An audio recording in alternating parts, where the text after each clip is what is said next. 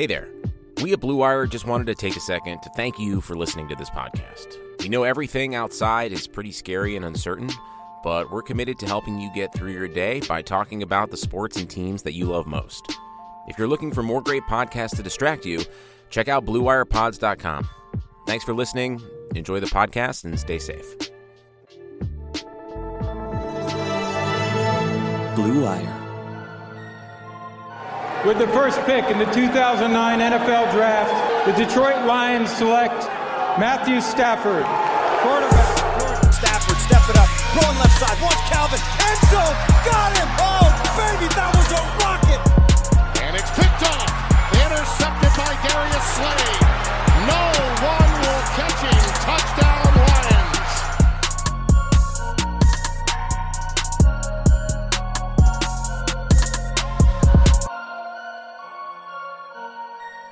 Hello and welcome to episode 58 of the Michael Rothstein Show, Pod Bag Edition.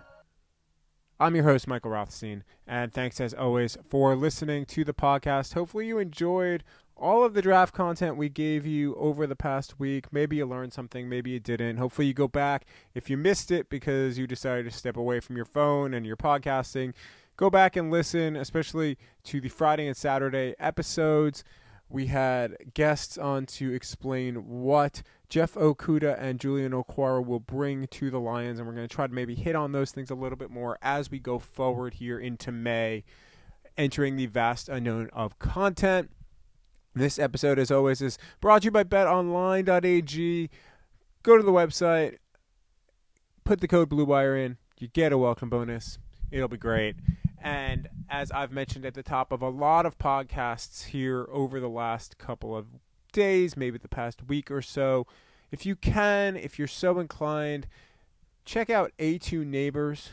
They are helping out with giving, as they put it, a simple way for those that love Ann Arbor to help with local restaurants and our local heroes during the coronavirus, meaning hospital workers. So the whole thing is they are collecting money, which then go to local restaurants, which then they provide food to local hospital workers. So hospital workers who are the heroes among us, especially these days, are getting fed, and it's helping to keep some restaurants going and keep their employees going as well. You can check them out at a2neighbors.givingfuel.com/COVID-19. That's a2neighbors.givingfuel.com/COVID-19, or they're at A2Neighbors on Twitter. Can't say enough about the work that they are doing. And with that, we will jump almost directly into the podcast and into the pod bag. I gave some thoughts on the draft late last night in kind of a delirious, or late Saturday night rather, in kind of a delirious haze after so much draft had happened. My brain was essentially mush. It's now Sunday morning. I slept a little bit, not a lot. Was actually watching some of Marvel's Runaways just to kind of decompress a little bit as I continue to make my way through the entire MCU universe other than the Netflix shows. And yeah, back to hopefully a normal schedule for me, which is much of the same as everybody. Wake up and be in your place and try to do things and do some work and hopefully go for a run or a walk outside if it's nice. Today it's gray out in Michigan for about the 1500th straight day.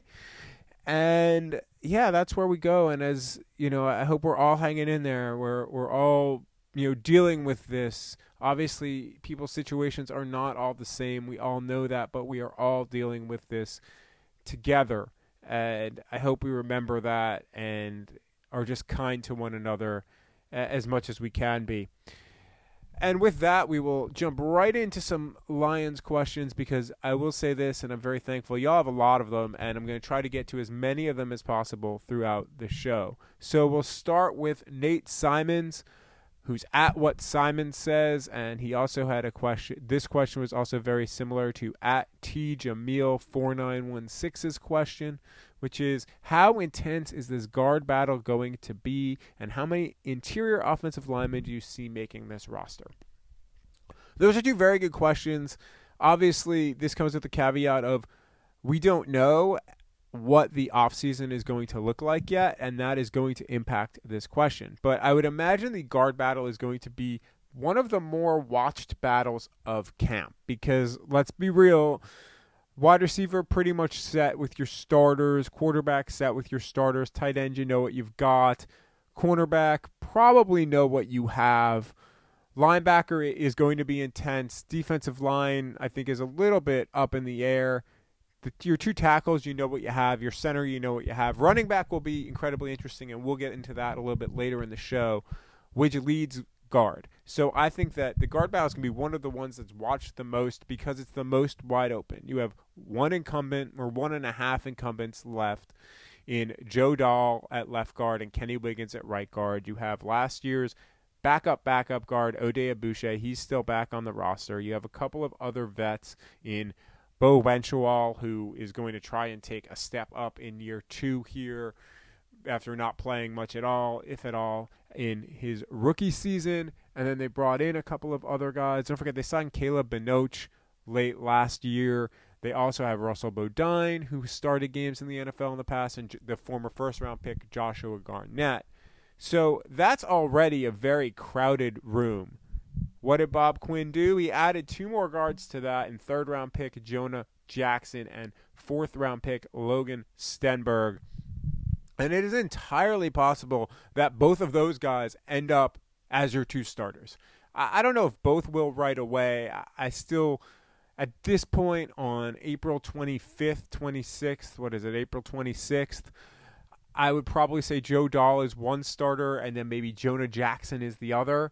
But it's going to be a very, very intense battle. Right now, I think there are only 2 real locks among the offensive line, interior offensive line, not counting Frank Ragnow. Frank Ragnow is a completely different situation, so if you want to include him, 3 locks of making this roster, and that is Frank Ragnow, and that is Jonah Jackson and Logan Stenberg, because you don't use a third-round pick and a fourth-round pick on in the draft if you don't plan on keeping them, and it's really hard to make those cuts. Now, sure, maybe they would move on from Stenberg if it really wasn't going all that well, but I think that this year especially, draft picks are going to get the benefit of the doubt when it comes to making the team or not because of what they have invested in them. I expect both of them to be on the roster. So what does that leave you, right? Like, that leaves you with a bunch of other guys with similar contracts. Joe Dahl, he should make this team, but he doesn't have any guaranteed money. The dead money on him would only be $500,000. So if it doesn't really work out, they could move on from him. But I don't know if they would just yet because he was a starter for him. He has versatility. He can really play anywhere on the line, probably except left tackle if you need him. So let's just say he makes the roster too. So that's 4. You probably have one of Kenny Wiggins and Oday Aboushi making the roster. That's 5. Remember, rosters are expanded and active offensive linemen are expanded as well. So maybe you add a 6th. So is that 6th one of the Benchawal, Bodine, Garnett group, or is it Wiggins and Aboushi? Obviously, Benchawal would have practice squad eligibility. So I would say it ends up being between 5 and 6 interior offensive linemen. Wiggins, don't forget, has some tackle guard flexibility. They were working him at tackle a little bit toward the end of the year. So that's something to potentially watch as well. But I would say between 5 and 6 with really 3 locked in and everything else up in the air. It's going to be a pretty intense battle. Jake Alvesteffer, kind of following that, asks where will Jonah Jackson and Logan Stenberg start? His guess is Stenberg at left guard and Jackson at right guard. That would be my guess as well. Stenberg played primarily left guard at Kentucky. Jackson moved all around the line, but he seemed to be primarily a right guard toward the end at Ohio State. I would imagine that is where they are both slotted. And frankly, I think Jackson, again, as of April 26, looks like he could be a plug-and-play starter at right guard. Something that Bob Quinn said on his post-draft conference call, Zoom conference, about Stenberg stuck out to me, which makes me think he's more of a project, is that they know that he is very nasty. He's very tough. They really like that, but he has a propensity for penalties. So my guess is that you're not going to see him in a game unless he cuts that down because those are drive killers. So I think he could be more of a project that you maybe see, and that's why Joe Dahl, I think, ends up as the starter at first, because that's going to take time for Stenberg to get used to, and we'll see. But it would not shock me if those two guys, Stenberg and Jackson, end up by 2021 being the starting guards for the Detroit Lions. John DeLeo, who's at John C. DeLeo, asks, did the hole at guard due to Graham Glasgow's head-scratching departure have anything to do with his attitude? Did you notice anything covering the team last year that would give some support to that conclusion? Letting him go made little sense. No, there was nothing with Graham Glasgow's attitude. He seemed to handle everything. He wasn't happy about being rotated. What player would be in a position that doesn't usually have rotation? That's just kind of silly to think he wouldn't be upset about it, but I never got the sense that his attitude was anything other than, I'll do what you say, I'm going to play, let's go, and I'm going to play the best that I can. That was the attitude that I got from Graham Glasgow the entire year, and to me this was all financial, because here's the reality of it. The Lions are more interested in paying their tackles and their center than guards. And that's just, every team has different philosophies on the offensive line. Frank Ragnow is going to be up for a contract extension soon, and you want to tie him up long term. You want him to be like Dominic Raiola as far as his length of his career in Detroit and, frankly, most of his productivity, although I think Ragnow will end up being better than Raiola. And then you've got your tackles. You just put money into Vaitai, and Taylor Decker's up for an extension. That's a decision you have to make based off of what they did so far in the draft. You have to think that realistically, Taylor Decker's getting a contract extension, so that's a lot of money too. Well, you can't pay everyone. You need to find cheaper guys to make an impact somewhere, and the Lions just decided that guard was where they wanted to do that. So to me, that's what happened there. It had nothing to do with attitude. Nathan Bruce at NBrucer12 asks, how much activity do you foresee from the Lions now that the draft is over? With that, do you think it'll be pre or post June? Well, the Lions come out of the draft with one of the larger amounts of cap space that they have that among any team in the NFL. In other words, they have room to make some moves. Now, what do those moves look like? I don't really know yet. I don't think that they make a move on a corner now because they've got their starting corners. So if you are a player that's out there that would command a decent amount of money, you're looking at this roster and saying, I probably don't have a clear path to a starting spot. Edge rusher, yeah, that's an area where I think that they could add someone. Defensive tackle, yes, that's an area where I think they could pay somebody. I just get this sneaking suspicion that you could see a reunion with Mike Daniels. I have nothing to base that on. It's just a gut feeling here that maybe Mike Daniels comes back at a cheaper salary. Then you look on the offensive side of the ball. I don't know. Maybe tight end is an area where they would add a free agent. They seem set at quarterback. Running back is a very crowded room at this point, and if I was a running back, I wouldn't have any interest in coming just because of that. Wide receiver, we know that they're pretty deep already. So maybe they add a veteran offensive tackle, give Terrell Crosby a little bit of a run. But otherwise, yeah, I think you're still looking at the defensive line, maybe safety, but I think defensive line is still where you're going to maybe see some additions there when those happen, or edge rusher, which can be a stand-up linebacker.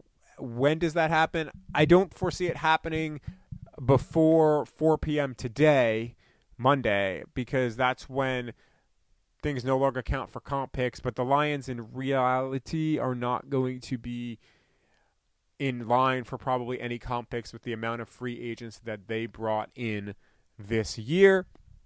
So I don't know. It's going to be interesting to watch, but I think that they have a decent amount of money, but it could end up being for a trade. It could end up being for a late cut type of situation, or if there ends up being an injury, some guy showing up out of shape and you want to make sure you get someone. Kind of like what happened with Mike Daniels last year. It didn't work, but on the face of it, the idea of the deal was really good. So you want to have some of that rainy day fun. Plus, remember, they're going to have to give out some extensions here, so more than likely Kenny Golladay as well. So I think they'll make a move for a guy or two, but I don't know if it's going to be a massive impact player other than maybe on the defensive line. We'll be right back with a ton more of your questions after this break. from our sponsor, BetOnline. With currently no NBA, NHL, or Major League Baseball, you might think there's nothing to bet on. Well, you'd be wrong. Our exclusive partner, BetOnline, still has hundreds of events, games, and props for you to wager on. From their online casino to poker and blackjack, they are bringing Vegas to you. Missing the NFL? No problem. BetOnline has live daily Madden NFL 20 simulations you can bet on. Just hope that I'm not playing them. You can still bet on Survivor, Big Brother, American Idol, stock prices, even the Nathan's hot dog eating contest, which I hope still happens on July 4th this year. It's one of my favorite things to watch. It's all open 24 hours a day. It's all online. Go to betonline.ag. Use the promo code BlueWire to join today and receive your new welcome bonus. BetOnline, it's your online wagering solution. And now, back to our show. So Michael Rechko comes in with our next question. He's at Rechko6, and he asks, the Lions' backfield was a mess when Kerryon Johnson went down. Not surprised they selected 2 running backs. DeAndre Swift obviously has a roster spot, but who else makes the team? What do you project as a depth chart? Does Huntley push for kick returner duties, and does that signal the end for Jamal Agnew? There were similar questions here, by the way, from at NCHunter8. Those are a bunch of questions here, Michael, and we'll try to answer them as best that we can. I was a little surprised they selected 2 running backs, only because they did have other needs and when they took the running backs and who was on the board at the time. I said, obviously, in the podcast going into Saturday, DeAndre Swift was a very good value pick. I like that selection, but I thought at that time they could have grabbed a defensive tackler and edge rusher. That was a bigger need. That was, of course, before we knew they would get Julian Okwara in the top of the 3rd round, which I think was an incredible value play and answered some of the edge rushing solutions. And as far as the other side of it, with Huntley from New Mexico State, he's the one guy that's my Bob Quinn surprise pick. Didn't really know much about him. Just really started watching tape on him a little bit yesterday. Like what I see from a speed perspective. He gives a completely different look.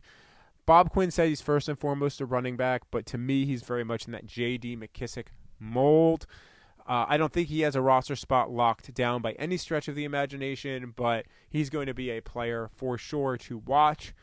So the guys who have roster spots, DeAndre Swift obviously has a roster spot. There's going to be guaranteed money tied up in there, and he's a second-round pick. I believe that Kerryon Johnson has a roster spot as long as he is healthy because he is a good complement with DeAndre Swift. They want more running backs. Bob Quinn has said that over and over again, that running back's a position where they get hurt. Obviously, we know Kerryon Johnson's injury history, so you need a guy to balance him. But Kerryon Johnson's a really good running back when he is healthy, so no point in getting rid of him. From listening to Bob Quinn talk on Saturday night, I get the sense that Bo Scarborough is still in a very good position to be on this roster, probably as a 3rd running back, maybe a short yardage, kind of bigger bruising running back, because that's what he is capable of doing. Those are his strengths. He's not going to be a great pass catcher for you out of the backfield, but between Kerryon Johnson and DeAndre Swift, you have that. So I think those 3 guys are definitely, or I don't want to say definitely, but I feel confident that those 3 guys at this point are on the team. What does that leave for everything else in a crowded room? Well, I think Ty Johnson needs to come in and have a good camp. Bob Quinn said as much, that Ty Johnson was a 6th-round pick last year. He knows he needs to come in and impress just like he did last year. Because remember, there was no guarantee that he was on the roster last year either. And he made the team and did some okay things. I'm pretty high on Ty Johnson, but he's going to have a really good training camp to make sure he still has a spot. Obviously, we'll see what Huntley does. And then behind them, Trey Carson's on this team right now as far as on the roster. He's going to have a really good camp. I have a tough time seeing him overtaking a rookie. 2 guys that they invested draft picks in fairly recently.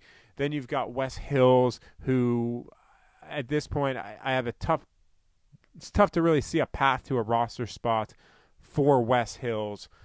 And that's really what you're looking at. But I really think that right now, there are 3 guys pretty locked in to this roster, and then it's going to be interesting to see what they do with the other spots on the team. And as far as the depth chart goes, I think you'll see DeAndre Swift and Kerryon Johnson as co-number 1s. I think you'll see Bo Scarborough behind that, and then it's Ty Johnson / Huntley as the 4th back, who's more important for special teams, which means if Huntley wins the kick returning job, then that almost assures that he's on the team, and then you wonder, do you keep 5 running backs?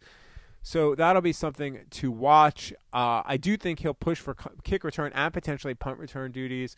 What that signals for Jamal Agnew is Jamal Agnew has to come in and kill it, and probably kill it defensively as well this year in order to make sure he's on the team. He's a dynamic returner. We've seen that. He has some real skills there. Do I think the Lions would keep separate kick returners and punt returners? I don't know. I mean, obviously they've done that sometimes in the past, but if you can find one guy who can do both, then I think you go that route. But yeah, if I'm Jamal Agnew right now, I'm realizing this is a make or break year for me with the Lions, and I better show something defensively beyond just having my return skills, because they're clearly looking at guys who can handle return duties for sure. Anonymous Lions fan who's at play to win the game asks, strong draft, but do you think it was a mistake drafting Quintez Cephus over Donovan Peoples-Jones when Cephus has questionable speed at best and current Lions wide receivers don't get separation? So my guess, I mean, they really seem to like Cephus as far as his hands and his blocking. They don't really buy too much into the combine 40 time. They like this pro day 40 time more. I would not have taken him. I would have probably gone Donovan Peoples-Jones over Cephus, because at that point I'm looking at traits. I'm looking at different types of options, and Peoples-Jones to me is a very toolsy, tradesy player that I think was hampered by bad quarterback play for the majority of his time at Michigan, and I believe he can do way more once he is on a team. He's obviously drafted in the 6th round by Cleveland. I'll be interested to see how he plays, because he's not going to have to come in right away and do a ton, considering that they have Jarvis Landry and Odell Beckham Jr. there. But I'll be curious to see what Peoples-Jones does in Cleveland, because I think he's the guy that, if he gets the right coaching at receiver, can be a dynamic player. He was a 5-star type recruit to Michigan for a reason. Plus, he would have come in and been able to handle some return duties right away. Again, at that time, they had not taken Huntley yet, so they still potentially had a hole at returner, or a potential hole at returner. Again, why I maybe would have looked at Peoples-Jones over Cephus.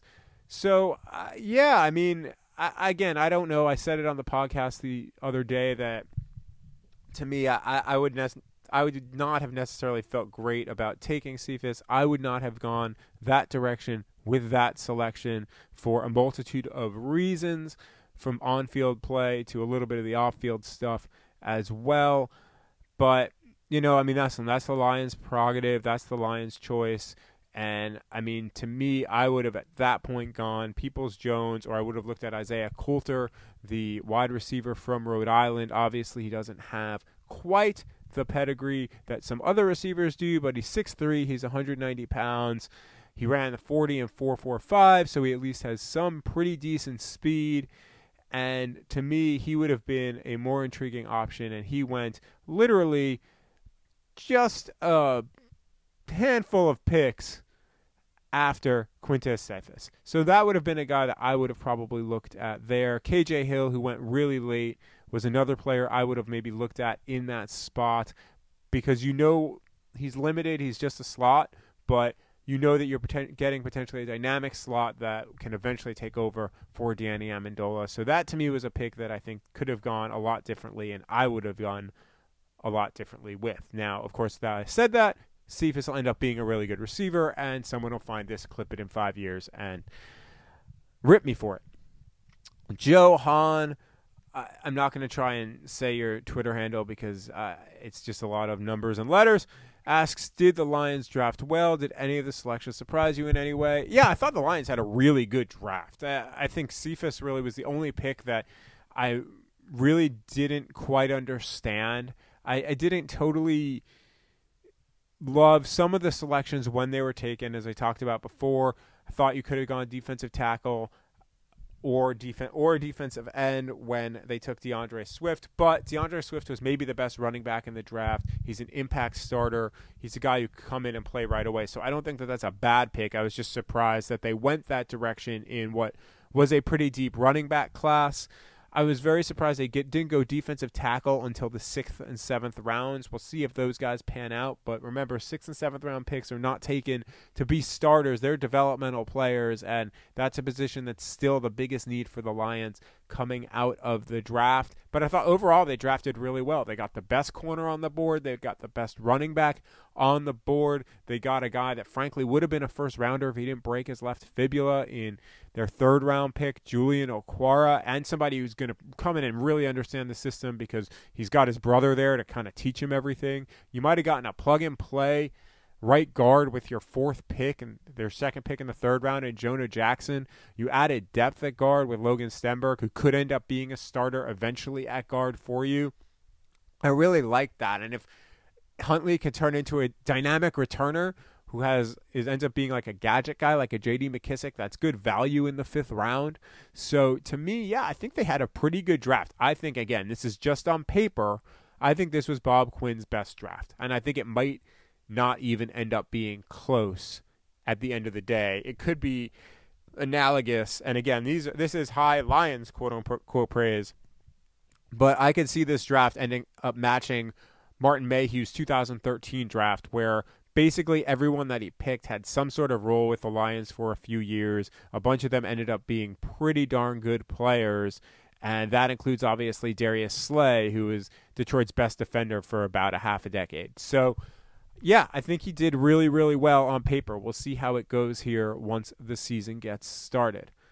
Cameron M., who's at MSU_2007, and maybe my friend Cam Marshall, but I'm not positive, asks, what is your favorite and least favorite day 3 pick by the Lions? What day 3 pick has a chance to make the biggest impact on the field in 2020?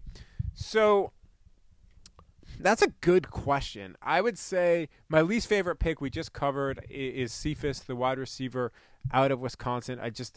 I think you could have gone differently there. I think you could have gone with Peoples-Jones, or you could have gone, as I was talking about, with Isaiah Coulter from Rhode Island. There were just a lot of options there. I think you could have also just not taken a wide receiver at that point and taken Bradley Anye, the defensive end from Utah, and maybe added a little bit more there, or maybe you kind of gone with Bravion Roy, the defensive tackle from Baylor. So there were, I think, options there that I would have gone a different direction. James Prochet, the wide receiver from SMU, another guy that maybe I would have looked at receiver. So that's the one pick I really didn't necessarily love on the 3rd day. My favorite day 3 pick, I don't know. I think Logan Stenberg, if they can calm down his penalties, is a really intriguing player. He has that nasty streak, self-admitted, that Matt Patricia loves, Bob Quinn wants, Hank Fraley's going to really enjoy.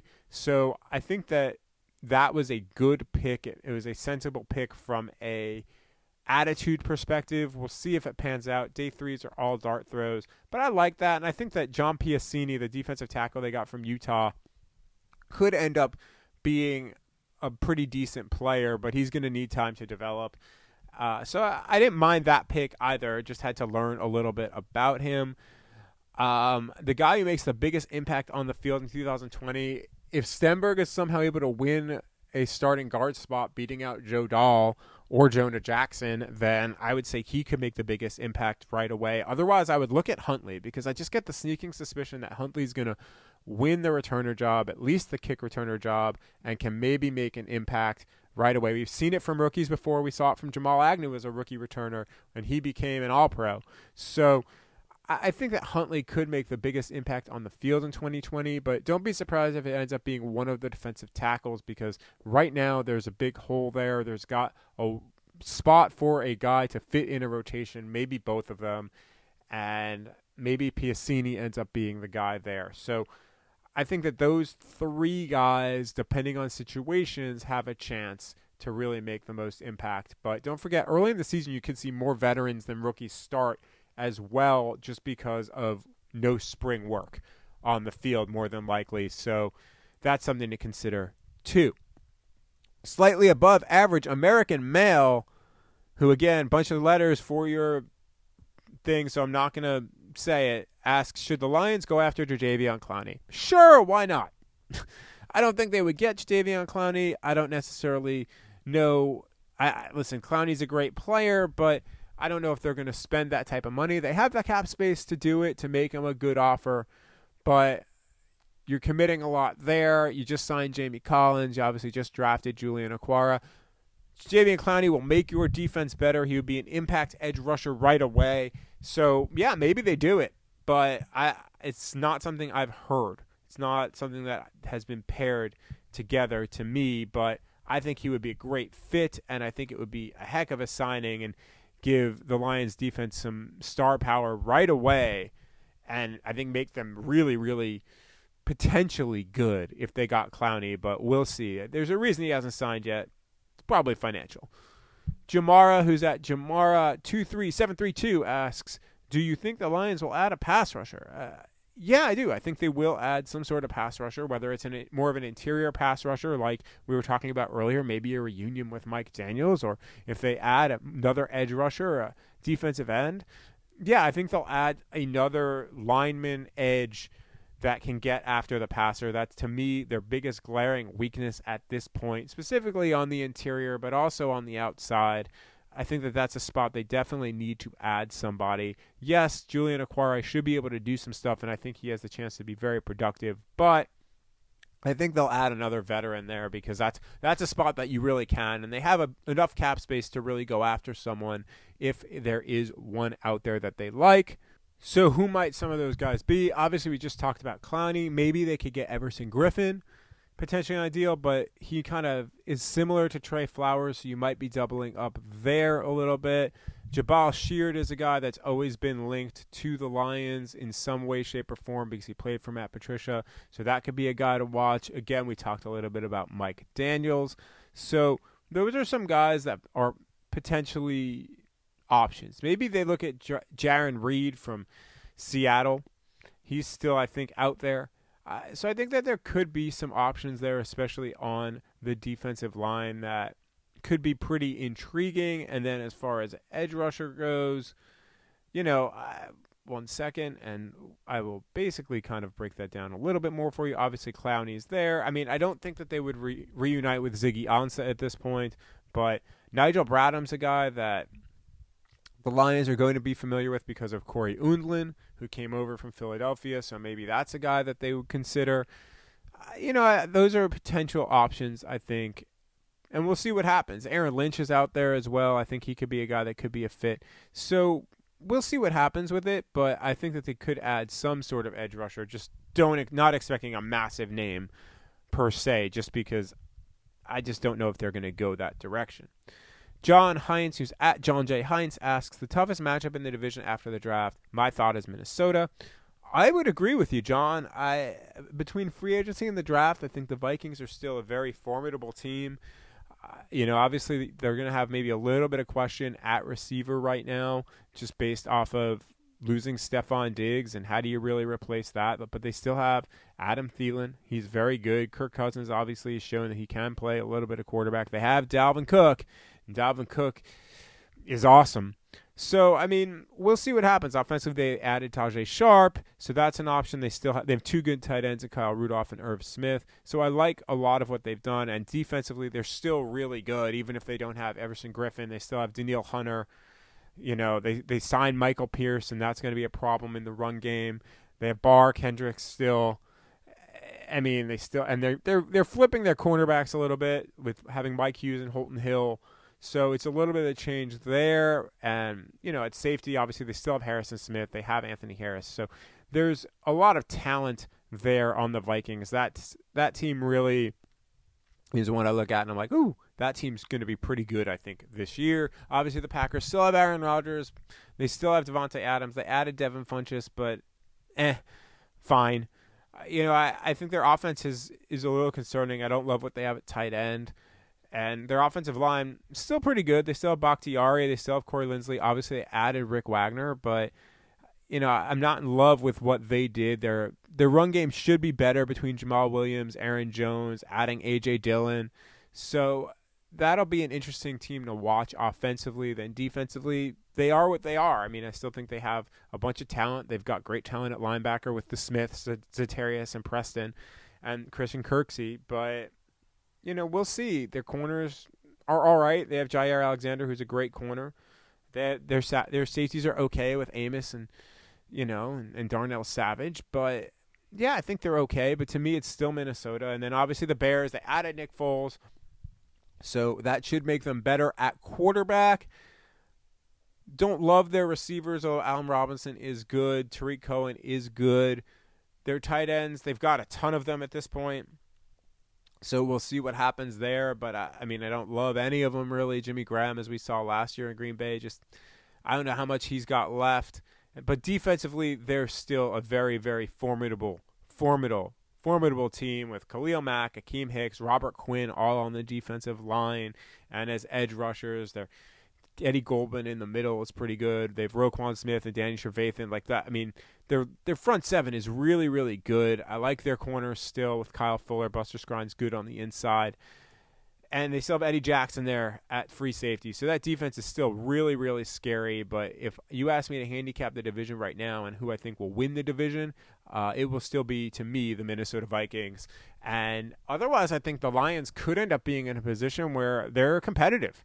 I'm really curious to see what the Packers do at receiver, because I don't love their receiving core at all, and that's going to frustrate Aaron Rodgers more than likely, and we'll see what that Packers team is like after they took Jordan Love in the first round. So we'll see how all of that goes, but I would say Minnesota, I'm with you, is the team to beat.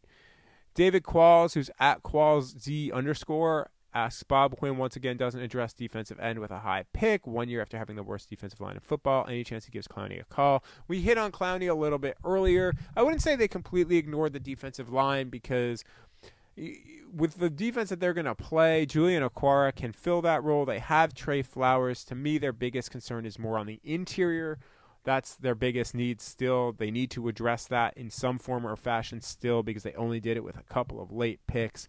So I'm not as concerned on defensive end as I would be on the interior of the line, just because of what you already had coming in on defensive end. Sure, they didn't get a ton of sacks, but a lot of that was because they didn't get any pressure up the middle at all, and that's part of it. But they have Trey Flowers, they have Romeo Okwara, Deshaun Hand is going to be back. Austin Bryant didn't really play at all last year, and he's a guy that they're hoping can maybe be a jack linebacker, hand in the ground defensive end. Julian Okwara, very similar. So I think that they did address it, because I consider Bryant at this point a rookie. So I think they've got a shot, but I think they could have done more there without a doubt. Chris L. Dunham, it's at Chris L. Dunham, just Chris Dunham is his name, asks, what are fans to make of the Lions taking a tight end 8th last year and a cornerback 3rd this year, when most other teams don't use top draft capital on those positions? Should we have confidence that this so far disastrous regime is smarter than all the successful teams? That's a perfectly fair question, Chris. And yeah, listen, tight end last year, I got the pick right. It was a pick they were going to make. Should they have taken Ed Oliver, especially looking at their roster now? Yeah, maybe Ed Oliver would have been the right pick. And that's who I took in when we remocked the first round at the end of the season. But, we'll see what happens when it comes to TJ Hawkinson. I agree that, that maybe wasn't the wisest pick, but we'll see how that goes. I have no problem with them taking a cornerback 3rd. None whatsoever. I think that that's something that you might see more of, especially if that cornerback is really, really good. And, you might look at top 3, but the difference between top 3 and top 5 is not that massive, and teams have taken corners in the top 5 in the last few years. Denzel Ward went in the top 5, and he is pretty good. Patrick Peterson, top 5 pick. You can't tell me that pick was not worth it for Arizona. There's nothing wrong, really, with going top 5 with a corner if you think that player is valuable. Jalen Ramsey, top 5 corner, one of the best corners in football. Yeah, Jacksonville ended up trading him, but that had nothing to do with how he played. That had everything to do with other stuff. Jalen Ramsey's a really darn good football player. So I have no problem with you taking a top 5 corner, even a top 10 corner, if you believe that player can be that good. Sure, there are some misses. Justin Gilbert is one that specifically comes to mind, but I had no problem with the Lions taking Jeffrey Okudah that high. He was one of the best players in the draft. Every person I've talked to thinks that he's going to come in day one and be an impact corner, that he can be a shutdown corner. He can follow the Julio Joneses and Odell Beckhams of the world, and I talked to a bunch of people about that, including some corners who had very good careers in the NFL. They're all really high on Jeff Okudah, so I have no problem with them taking that pick. I think that was smart capital to use, because here's the other question, right? At 3, where you didn't necessarily have any sort of trade down scenario, who are you going to take? You're going to take a quarterback who might not play for 1, 2, or 4 years or ever for you in Tua or Herbert? With this current regime, with where they are right now, probably not. Are you going to take a defensive tackle? Yeah, you might have. Derek Brown would have been possible. Isaiah Simmons, listen, I've been very open about how good I think Isaiah Simmons is, and I think he might end up being the best player in this draft. I would not have batted an eye if the Lions took Isaiah Simmons. I wouldn't have, frankly, if they took Derek Brown either, but I have no problem with them taking Jeff Okudah. I think he's going to end up being a very valuable player for the Lions, and I think he'll end up more than playing to his draft status, which will be Pro Bowls and et cetera, et cetera. I think he's got the potential to be that good. We never will really know. It's going to take some time to tell, but I would have confidence in Jeff Okudah. The Hawkinson pick, we'll see.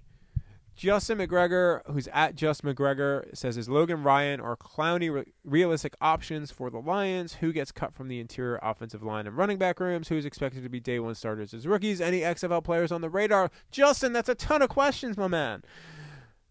We hit on some of them.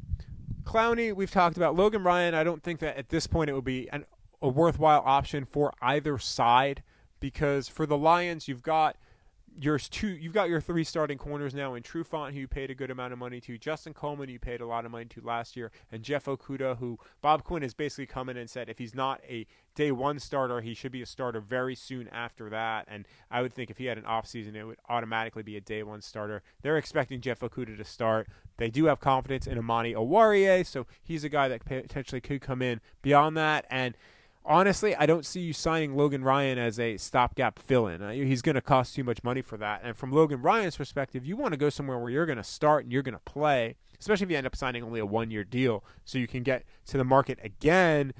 And to me, Detroit's not that answer. So I just can't see Logan Ryan being a smart pairing for either team or player.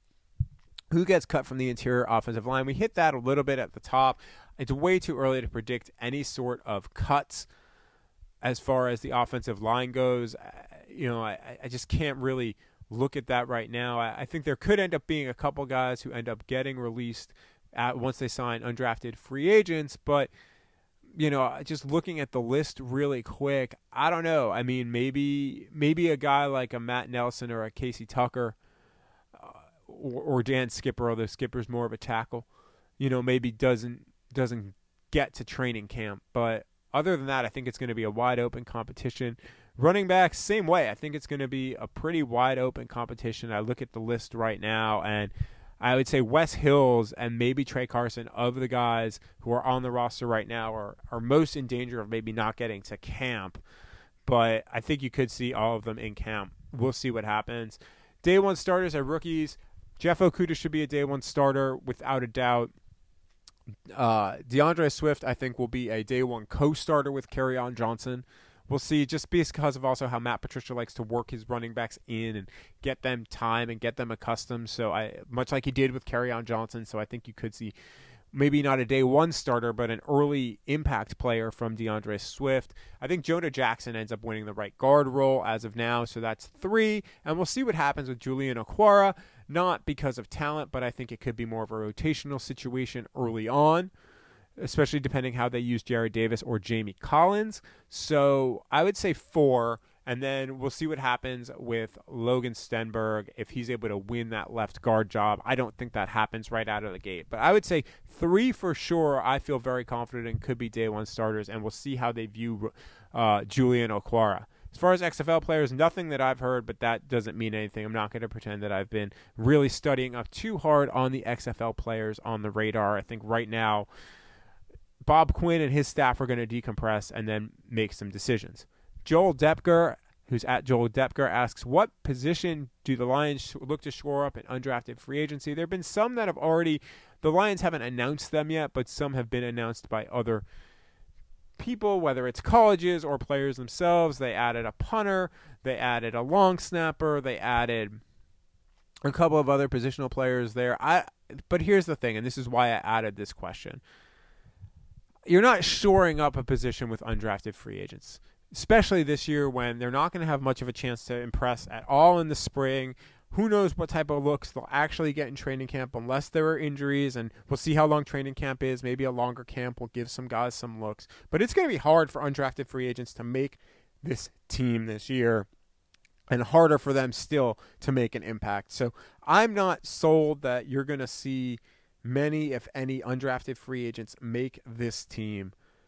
Maybe one will. It seems to happen every year. But this year, I just have a really tough time seeing that. So I would not look at undrafted free agency to shore up any position for the Lions at this point. And also that comes with this, which is right now, if you look at their roster, they didn't have a lot of spots for UDFAs anyway. That was by design.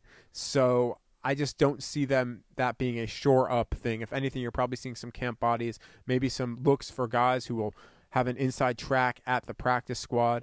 I mean, the one guy could be the punter. We'll see what happens there, because that competition is going to be wide open as well. So just going to be something to watch. But I think that undrafted free agency was used better in prior years than now. The one guy is the tight end from Washington, Bryant. He's a guy that maybe can end up pushing for a roster spot, but at most he would be the number 3 tight end.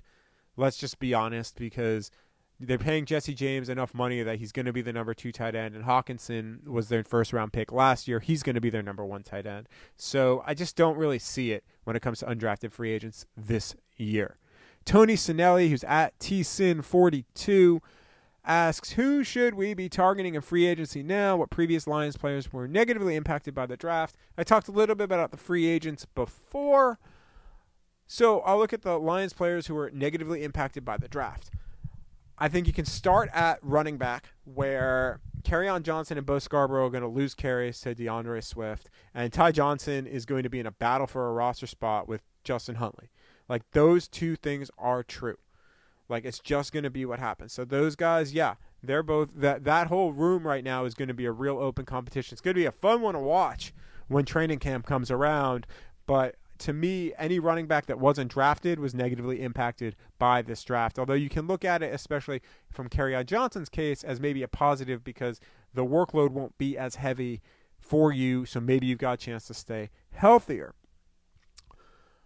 The guards, every guard that wasn't drafted, I think, was negatively impacted because they drafted 2 guards, and they drafted them high enough where theoretically they could end up being starters. And as I've said, I think one of them ends up being a day 1 starter or darn close to it in Jonah Jackson.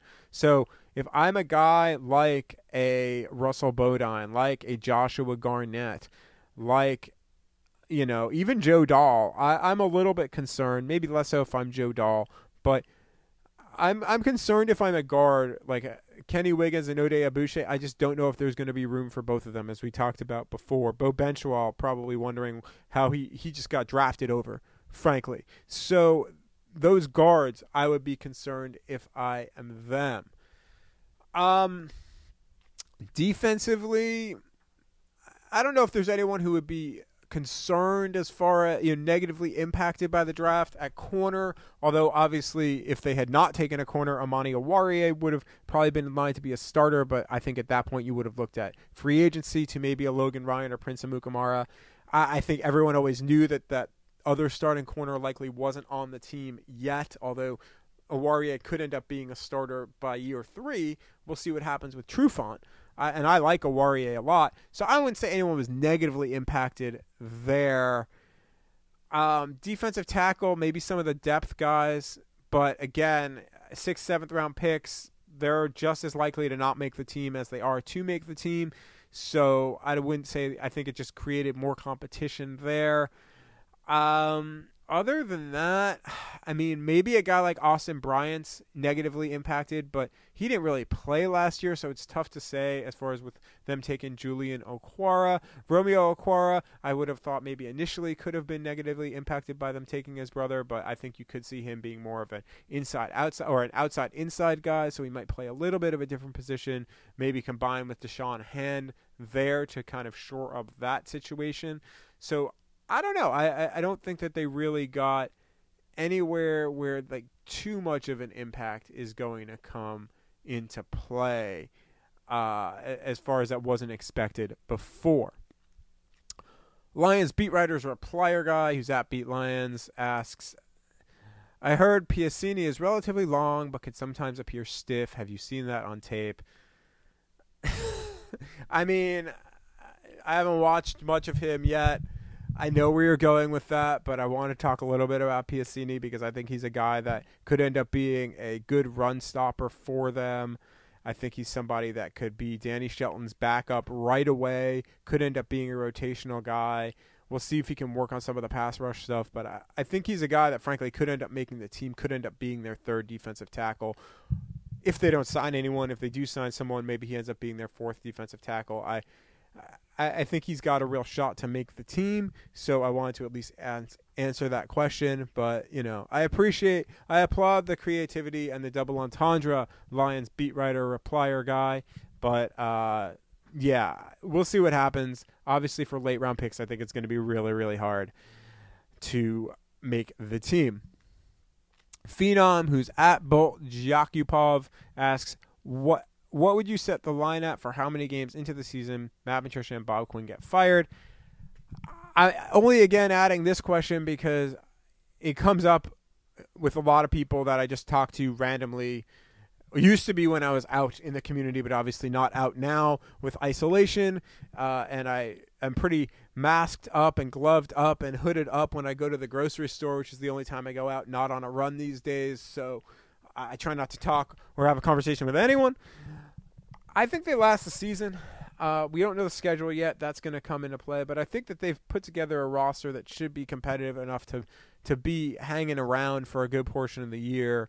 And especially this year with it being what it's being, I would be surprised if you saw any in-season firings regardless, because I think people, owners, coaches and GMs, everyone's going to be kind of understanding this is a different type of year that they're going to be going into, and who knows what the season will even look like. So I just don't know if that's going to happen this year. We'll see what happens after the season. I think obviously if there's not progress, then you could definitely see a move being made. But I don't know if an in-season thing happens unless they're going over, and they have a later bye, then maybe. But I think if they're hanging around the 500 mark, something like that, whenever the bye is, which we don't know yet because the schedule hasn't come out, I would imagine that they end up sticking for most, if not all, of the season, and could end up being successful enough to get 2021. We shall see. And the last question comes from Mark Woolheiser, who's at Mark_Woolheiser, who says, are you concerned about the lack of a pass rush? Yes. Still concerned about it. Was concerned about it before the draft. Still concerned about it now as far as what the Lions are able to do. I think it's a problem. I think they need to get better on the defensive line still in free agency. We talked about that a little bit before. And I think that, they could add an edge rusher. They could use some more speed off of the edge there, without a doubt. I think that's still the main concern when I look at this roster. I think that they shored up their cornerback position. I think their linebackers are on the whole better.